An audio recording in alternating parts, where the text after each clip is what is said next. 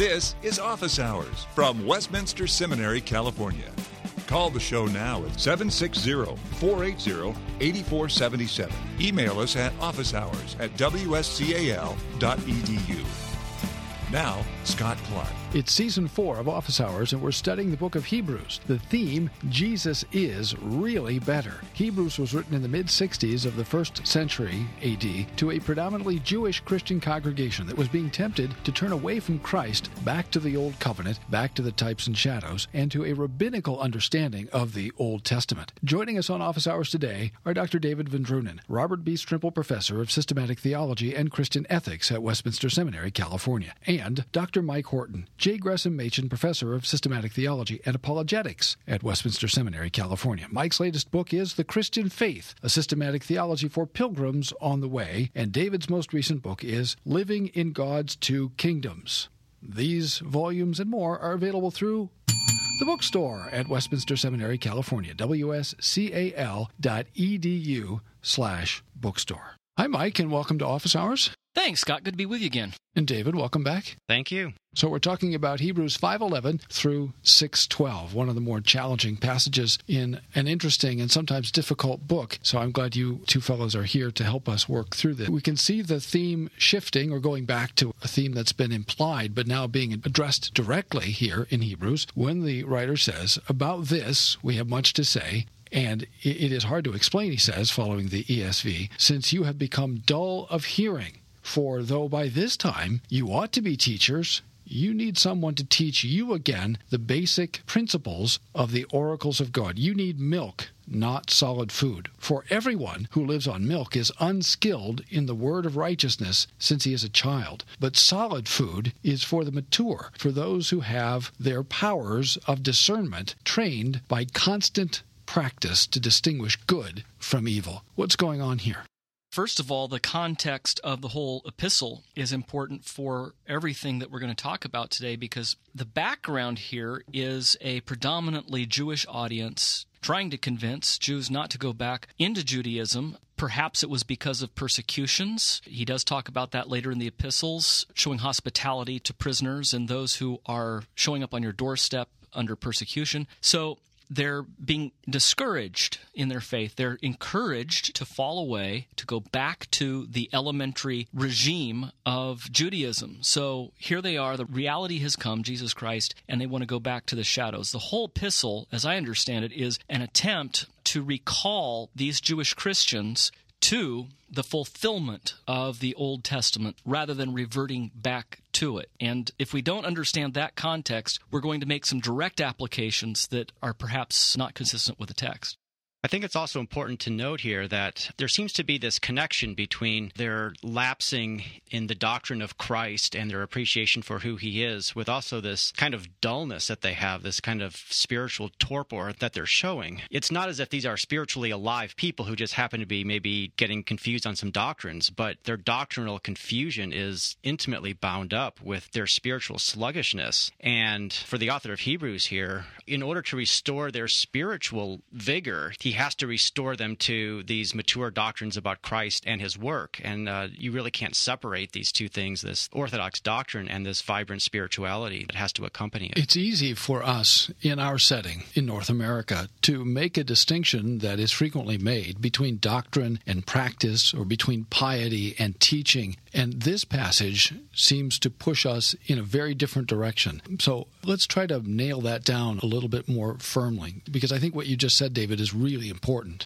Well, you have this impression that I think we often have with liberal Christianity, that it basically elevates life or ethics over doctrine, so much so that doctrine tends to just slip off the radar screen. But I think it's also important that we don't go to the other extreme and somehow agree that there's sort of this dichotomy between doctrine and ethics, except that we think that doctrine is important and not ethics. And it's very interesting here that, say in verse 14, the very end of chapter 5, the solid food, which I think he's really thinking of the solid food of doctrine, these things about Christ as the high priest after the order of Melchizedek, these things are for those whose powers of discernment are trained by constant practice to distinguish good and evil. And I think for the author of Hebrews, as with the other biblical writers, there really isn't such a thing as a dead orthodoxy. The idea that yeah, you might have these people running around who are just really solid doctrinally and know everything, and yet they live this terrible moral life. It's the very same spiritual discernment in regard to doctrinal things that also is able to make distinction between good and evil, between the ways of righteousness and the ways of wickedness. And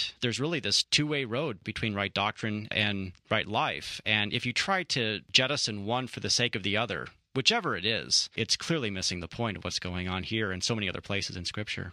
Well, and there's hardly any grounds for separating life and doctrine when the whole point of this passage, all the way to 6:12, is to challenge the believers, or maybe many of them aren't even really believers at this point, not to fall away. Well, you can't think of anything that is more central to the Christian life than the danger of falling away. He's not just talking about not scoring an A on your exam, your doctrinal exam. He's talking about falling away. And that's why he begins with doctrine, because it is possible for people only to assent to true doctrine and not to truly trust in Jesus Christ and turn from their sins. But it is really impossible for anyone to repent and believe and keep on repenting and keep on believing and live the Christian life without sound doctrine. And it's striking, you hear this all the time. Well, you got to give people milk. Actually, this is a rebuke. He's actually saying, well, sure, but by now, you people should be up in front of the class teaching. You people have been on the receiving end of this for a long time. You should be teaching these crazy Gentiles out here. Instead, we've got to go back to basics with you all. He doesn't just say you've got the doctrine, now you need the life. He says you don't have the doctrine, and therefore you're in danger of falling away. You're listening to Office Hours from Westminster Seminary, California. This language here at the end of chapter 5 puts me in mind of the promise of the new covenant in Jeremiah 31. That the Spirit would be poured out, and that there would be a time, and the new covenant would be of such a kind that we wouldn't have need, and it's put in prophetic hyperbole, but nevertheless, that we wouldn't have need for anyone to say, know the Lord, for they will all know the Lord. And it seems to me that perhaps the pastor to the Hebrews is working on already some of the themes he's going to get into later on in the sermon or the epistle about the benefits and the superiority of the new covenant. And this is his way of saying, you people really are not benefiting from the new covenant in a way that you really should, and therefore you lack the basic skills of piety. And he says here, unskilled in the word of righteousness, which is again a reference to, as we've seen in earlier episodes, to the centrality of the word of God in the life of the congregation and the life of the Christian. Yeah, I think that's a good point. And of course, in a couple chapters, he's going to get specifically to that promise of the new covenant in Jeremiah. But certainly part of his point about the greatness of the new covenant is these doctrinal truths about this better high priest coming. But you're right also about a better moral life, a better religious life that we can and ought to live now. Our worship has been so much more enriched because we're not coming before God with the types and shadows, but we're participating in the reality itself. And certainly our worship ought to be at the center of what our Christian life is. And so I think it's absolutely right, is that the betterness of the new covenant is about life as well as doctrine. Moses isn't coming out of the tabernacle with his face shining. The Holy Spirit has been poured out on the new covenant community. And we're not watching someone go into the Holy of Holies. We're in the Holy of Holies, and we are the holy place. Well, and that's why he uses throughout the epistle typical rabbinical way of teaching. If X, then how much more Y? Yeah, from the lesser to the greater. Yeah, if you have all of this wonder and amazement that you seem to be so obsessed with in Moses, even to the point of maybe going back to the types and shadows, how much more then do we have in Christ? And if the old covenant brought condemnation in terms of being booted out of the typological land, how much greater are the threats of the new covenant being excommunicated from the heavenly city? So in chapter 6, he turns and begins to intensify things. Therefore, let us leave the elementary doctrine of Christ, meaning instruction about Christ. And I've always puzzled about that expression, but we'll talk about that. Therefore, let us leave the elementary doctrine of Christ and go on to maturity, not laying again a foundation of repentance from dead works and of faith toward God and of instruction about washings, the laying on of hands, the resurrection of the dead, and eternal judgment. Now, just reading that litany, that reminds me, anyway, of the way the early church formulated the faith. How do you read those verses? Yeah, and again, I think it underscores the Jewish audience. Gentiles weren't wringing their hands, no pun intended, about washings. It was Jews, along with the question about Jewish ceremonies. There's the resurrection of the dead and eternal judgment. These are the basic things that we talked about before. Faith towards God. These are the basics of the catechism, and we ought to be able to go on from the basics now. You've been in this for a long time. He says of baptisms, and so it's translated here in the ESV, washings. As I was considering these verses, I was wondering, when he says foundation of repentance, that's one of the starting points of the Christian life, right? Faith and repentance flowing out of faith, recognizing one's sin. So repentance from dead works, they're being tempted to go back to, in a sense, dead works, and faith toward God. And pedagogically, the apostles often say repent and believe, and so that language, this order reflects that pedagogical order that we see in the apostolic preaching. And then instruction about washings, could that be baptism, initiation into the visible covenant community? Or is it, as Mike suggests, ceremonial Jewish practice, laying on of hands, resurrection of the dead and eternal judgment? Those seem like distinctively Christian, or at least Pharisaical. Yeah, I mean, they could be Pharisee. I mean, obviously we agree with the Pharisees on those things, but in this context, I wonder if it has a more distinctly Christian cast, but I'm not sure. Well, I wonder if it's really necessary to choose one or the other in terms of the washings. I would think that the Jewish Old Testament background of the washings is certainly there, but for a Christian audience, not to relate that to baptism as the sacrament of Christian initiation into the covenant, I think has to be right there as part of what he's referring to. Which then would get us to verse 4. For it is impossible in the case of those who have once been enlightened, who have tasted the heavenly gift and shared in the Holy Spirit, and have tasted the goodness of the Word of God and the powers of the age to come, and then have fallen away, to restore them again to repentance. So this is the reason that the listener is with us today, listening to this podcast and wanting to know, all right, you hard-nosed, predestinarian, Calvinists, what are you going to do with this? Because this seems to say you can be a true Christian, have true faith, be regenerate, be in the church, perhaps, depending on how one takes enlightened, and then fall away. It's right there in the Bible. What are you going to do, Vendrunen? You're a systematician. Your job is to make these things go away. What do you do with these hard cases?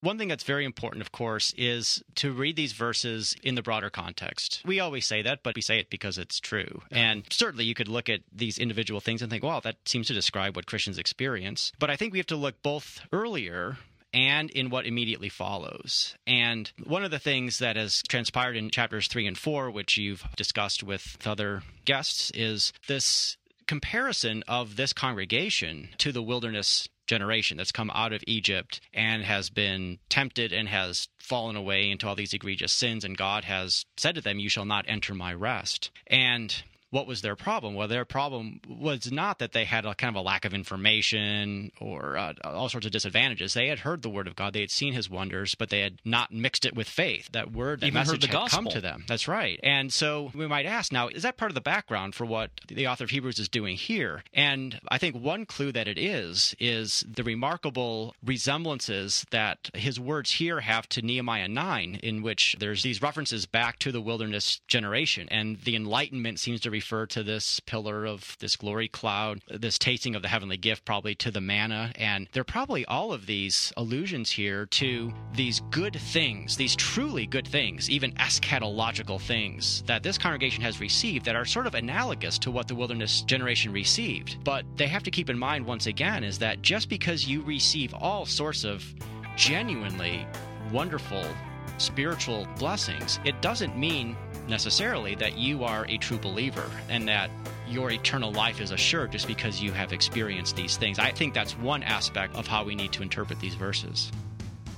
I never dreamed that there would ever be a crisis on the doctrine of justification among evangelicals, since that's what's defined our faith historically. All evangelicals have embraced, historically, the doctrine of justification by faith alone, until now. R.C. Sproul for Westminster Seminary, California. This is the first time in history that I know of professing evangelicals have negotiated that doctrine by entering into unholy alliances with people who categorically reject it. But that's one of the things I love about Westminster Seminary. This is one of the few seminaries in this country that is acutely conscious of this crisis and is zealous to maintain the central importance and essential truth of justification by faith alone. People are always asking me where to go. My favorite seminary in the United States, in the whole United States, is Westminster. Westminster Seminary, California. WSCAL.edu. 888-480 8474. Westminster Seminary, California. For Christ, His gospel, and His church. There were people in Israel who benefited in remarkable ways, who participated in salvation. They went through the Red Sea on dry ground. They ate manna. They participated and received literally from heaven all kinds of extraordinary things. And yet, as we've seen in previous chapters in Hebrews, they did not enter the rest. Yeah, and that's why I think, first of all, before you hunt down the meaning of each of these words, it's important to have three buckets here, because there really are only three major interpretations that I have come across, at least, of this passage. One is the eternal security position, which is basically that once you've said yes to Jesus, He's stuck with you. Now, that's a pejorative way of putting it, but it basically interpreting this passage as purely hypothetical. There are no people of this kind, but it's a warning. Then you have the Arminian view, and it's not only Arminians who hold this, it would encompass a whole chunk of Christendom, including Roman Catholics and others. Federal visionists. Right. Various and sundry Neonomians. And it's basically the view that people can lose their salvation. So they're really, truly saved. They're in Christ. They're regenerate, They're justified. They're made alive by the Spirit. Yep. Accepted as righteous with God at one moment, and then because of their refusal to either cooperate with grace or do whatever is required of them, they lose that status such that it's never to be regained. Right. In some cases. Precisely. And then there's the third view, which we hold as covenantal Reformed Christians, that you have a category here that our Baptist brothers don't recognize, and that is of people who are in the covenant visibly, but not inwardly united to Christ. And so this is the invisible, visible church distinction. Internal, external, everyone who's in the visible covenant community has an outward relation to the preaching of the word, the administration of the sacraments, and discipline. Yeah. And people make professions of faith, and so long as their lives don't outwardly conflict with their profession of faith, we regard them as believers. But we don't know who is and isn't elect. Yeah, that's right. That's why Paul labors the point in Romans 9 through 11, among other things, that not all who are of Israel are Israel, and God always maintains His electing purposes within the visible covenant. But the covenant, and this is where we disagree with our Baptist friends, the covenant is the means through which God works to bring the elect to saving faith and keep them in that faith. It is not the sum total of those merely who are regenerate. It's a sphere of administration. Right. Now, for me, the key test of this, we go back to the words here, enlightened, tasted the heavenly gift, so forth. I think it's baptism, the Lord's Supper, and the preaching of the word. But we can come back to that. The test of any view, in my estimation, is how it handles verse 9. Though we speak in this way, yet in your case, beloved, we feel sure of better things, things that belong to salvation. Our Calvinistic Baptist brethren have great difficulty talking about people actually falling away who cannot be renewed to repentance. They have lost,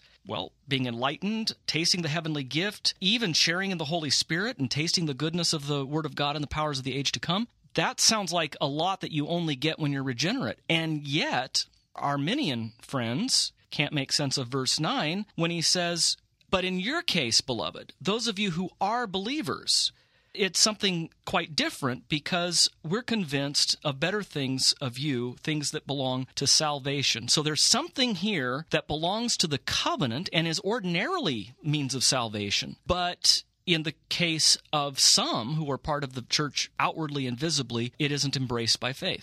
Yeah, I think that's really good. In order to protect the doctrine of perseverance here by some people, it really takes away from the fact that apostasy is so bad because there are such great gifts that are spurned. And that if we simply say, well, these are just things of believers who will never actually apostatize, I think we've lost the whole drama of this passage, which is, no, you who have entered into this covenant community, to this New Testament church, you have received these abundant blessings, and you better pay attention, and you better mix that word that comes to you with faith, or else these very serious consequences are going to come upon you. This is about the reality of administration, that people really are in the visible covenant community and really are participating in the administration of God's salvation, and they are participating in the things through which God sovereignly operates by His Spirit to bring His elect to faith. And to participate in that, and even to profess faith, but to not actually lay hold of it by faith, is a great, what should we say? It's a tragedy. It's more than that, though. It's worse than spurning the covenant in the Old Testament. He even says in verse 7, "For the land that has drunk the rain that often falls on it and produces a crop useful to those for whose sake it is cultivated receives a blessing from God. But if it bears thorns and thistles, it is worthless and near to being cursed and is to be burned." They're not yet beyond all hope. Yeah. There's still time to repent and believe and enter the rest. That's why he hopes better things. He expects better things of this congregation. But what's happening here is the means of grace is falling on them. They're not reprobates in terms of the visible company. They belong to the visible church, and the promises are not null and void. We don't believe that the word or the sacraments are made effective by faith. They are God's assured promise, regardless of how we respond, but we don't receive the blessings apart from faith. You're listening to Office Hours from Westminster Seminary, California. Jesus' promise is still true, that all of the elect have been given to him by the Father. So nothing in this passage changes that. And so it's helpful to compare a difficult passage like this with a fairly clear passage, right? All those whom the Father has given me, no one will snatch them away. So that's a given. Not one. Not one. Nevertheless, there is the reality of administration, and people need to make existential, psychological decisions and spiritual decisions, and we don't know as we minister to them and in their midst necessarily who's Who's Ishmael and who's Esau, yeah. Jacob have I loved, Esau have I hated, but we're not God, so we can't look down the corridors of history and say, well, you're clearly an Ishmael or an Esau, and you're clearly an Isaac. I think it's worth reemphasizing how this analogy in verses 7 and 8 really support the kind of reading that we're giving here, is that rain falls on good land and bad land. When the rains come, it doesn't discriminate. It only falls on the good. It falls on good and bad land. And the whole point is not that the rain only comes on one kind of land, but there's different kind of land that produces different results. For some, it produces a good crop. Another land produces thorns and thistles. Well, and that's Christ's parable of the sower. That's right. And so the point in verses 4 and 5 is not that these great spiritual eschatological blessings have fallen only on one sort of person, only on the people with faith. No, it's fallen on all sorts of people within this covenant community. And so now sort of this exhortation comes to be those people who bring forth fruit. When you say eschatological, what does he mean, Mike? Well, that these are promises that come about in the fullness of time, and they take us ultimately to the consummation. Okay, a simple way. Heavenly realities. Heavenly realities, ultimate realities, which is one of the things that Hebrews is very much interested to say to this congregation. Don't go backwards to the sermon illustrations.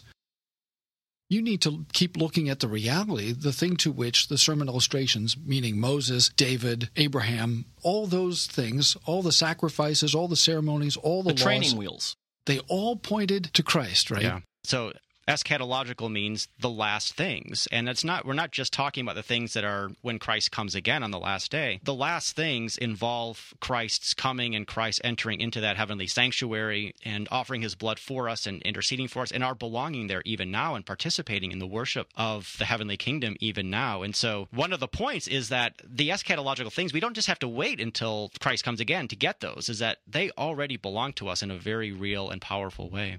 When we gather for public worship, according to Hebrews, now we're not there yet, but looking ahead, we are participating in that heavenly, eschatological, ultimate reality. And in fact, Hebrews is going to say all of those types and shadows to which these people are being tempted to go back actually worked for and were pointing to these ultimate heavenly realities. Yeah, in fact, I think that's what's so significant about the writer saying in verse 5, and have tasted the goodness of the word of God and the powers of the age to come. This goes exactly to what you guys are talking about, because a lot of us were raised with the idea, as you say, Dave, of eschatology being about what happens in the future. Are you amill, post-mill, pre-trib, whatever? This shows us that we have to change our thinking about eschatology. Eschatology is the consummated full realities of the kingdom of God. And here, Hebrews is saying it's not just something that is an entirely future reality. Of course, in its consummate form it is. But even now, he says, through word and sacrament, the age to come is breaking in on this present evil age. And in the prophets, especially in Amos, the last days are associated with the pouring out of the Holy Spirit at Pentecost. So now we're living in the last days, which means not only that it's just a prelude for the kingdom of God to arrive, but that the kingdom has arrived in the person of Christ. And now, every time we gather, as you say, Scott, we gather for preaching and sacrament, the powers of the age to come are the benefits, the trinkets, the toys, the gifts that the Holy Spirit is bringing from heaven, won by Christ, and pouring out on us. And that's where I think in the ancient church, there's some debate about this, but enlightened. This was a typical word that was used in the Didache and early Christian documents to refer to baptism. Certainly, tasting the heavenly gift suggests that we're talking about the Lord's Supper. They have tasted the goodness of the Word of God and the powers of the age to come. And it's significant, tasting. They have tasted the age to come. Again, does your theology have a category that allows these passages to fit? Is there a category in your theology for a person who is baptized, grows up in the church, receives communion, regularly hears the Word of God, and even tastes the morsels of the wedding supper, even in some way shares in that corporate work of the Holy Spirit, and yet is not regenerate? Does your theology have a category for that person? And without falling into the mistake that some have made of setting up a category whereby everybody is temporarily elect, temporarily united to Christ, temporarily justified, and so forth. You don't have to do that, and you're not doing that, obviously. No, there are no passages for that. Exactly, because there just isn't any place. That's not an option. Because you go back to Paul's distinction in Romans 2 between a Jew who is one outwardly and a Jew who was one inwardly. But Esau really did participate in the life of the church. And God really promised him the same blessings. See, that's the point that Dave was making earlier. God's promise is objective. He's making a covenantal promise. But the reprobate reject that promise, and God leaves them to their hardness of heart. And ultimately behind all of that is God's eternal decree. But some people act and seem to think that they can know by looking around who's in God's decree and who's not. And Hebrews is telling us that's crazy talk. You can't think that way. That's not for us to know. For example, I'm thinking of a person who says, well, clearly I'm out. I could never be one of those. I could never be elect. I could never be a Christian. I could never be saved. And that person shouldn't say that because they don't know. Today, Hebrews says, is the day of salvation. All right, one last part of this passage as we wrap up this episode, starting in verse 10, chapter 6. For God is not unjust, so as to overlook your work and the love that you have shown for his name in serving the saints, as you still do. And we desire each one of you to show the same earnestness, to have the full assurance of hope until the end, so that you may not be sluggish, but imitators of those who, through faith and patience, inherit the promises. David, how is the author relating the works that he talks about in verse 10 with the faith and patience that he talks about in verse 12? Though chapter 6 begins in a way that kind of provokes these questions, can a true believer lose his salvation? By the time you get here, it keeps building to the end of this chapter, is that you find these beautiful words of assurance and confidence. And I think that's a further indication that the author's not trying to raise questions about sort of security, perseverance issues per se, the way we think of them in systematic theology, because his goal here really is to see these saints through. And it's significant in verse 10 that he recalls their work and their love. And I think that these are people who have shown fruits in the past. They're those that the rain has fallen on them and they've produced a good crop. And I think this really fits with our understanding as Reformed believers, that those in whom the Spirit works, in whom God has not just given his word, but has actually worked regeneration and faith and justification, that they do bring forth good works. And the reason why he can be confident is precisely because there is that evidence of these better things, these things concerning salvation, and not just the fact that they've been participant in this community. And it's precisely as they persevere, as they cast aside the sluggishness which they've been exhibiting recently, that their assurance will grow and will blossom. God doesn't give assurance to his saints apart from that good fruit which we bear. That's one of the ways, not the only way, but it's one of the ways in which God builds confidence and assurance in his people through the good fruits that we display. And the point that he makes here, as you say, Dave, is not to offer a systematic theological treatment of justification and perseverance, but to say, look, this faith that bears fruit is itself not discernible except by the fruit. And when he says in verse 12, so that you may not be sluggish, but be imitators of those who through faith and patience inherit the promises, the means through which you inherit them is faith. And then you think of chapter 11, where every example he's talking about there seems to be an extrapolation of this verse. Here, let me go through the list. Here are all of the people who persevered, kept holding on to the promise, and throughout Hebrews, the exhortation is not do better. The exhortation is not, you'll really be sure if you're one of the elect if you stop playing cards. His emphasis is go into the promised land. Hold on.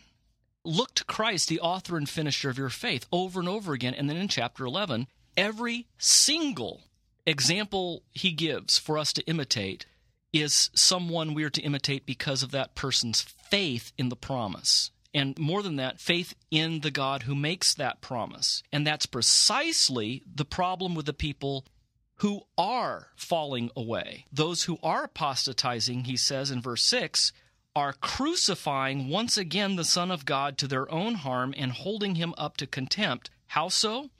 Well, if they go back to synagogue, if they go back to temple worship, then what they're doing basically is going back to the period in which you had to present the lambs for slaughter, and you brought your own sacrifice for sin, of course, pointing forward to Christ, but now you're not even going back to these sacrifices to point forward to Christ. Bottom line, in the new covenant, if you go back to the types and shadows of the law, you don't have a redeemer. You have no savior. You've now taken yourself entirely out from under the umbrella of the covenant of grace.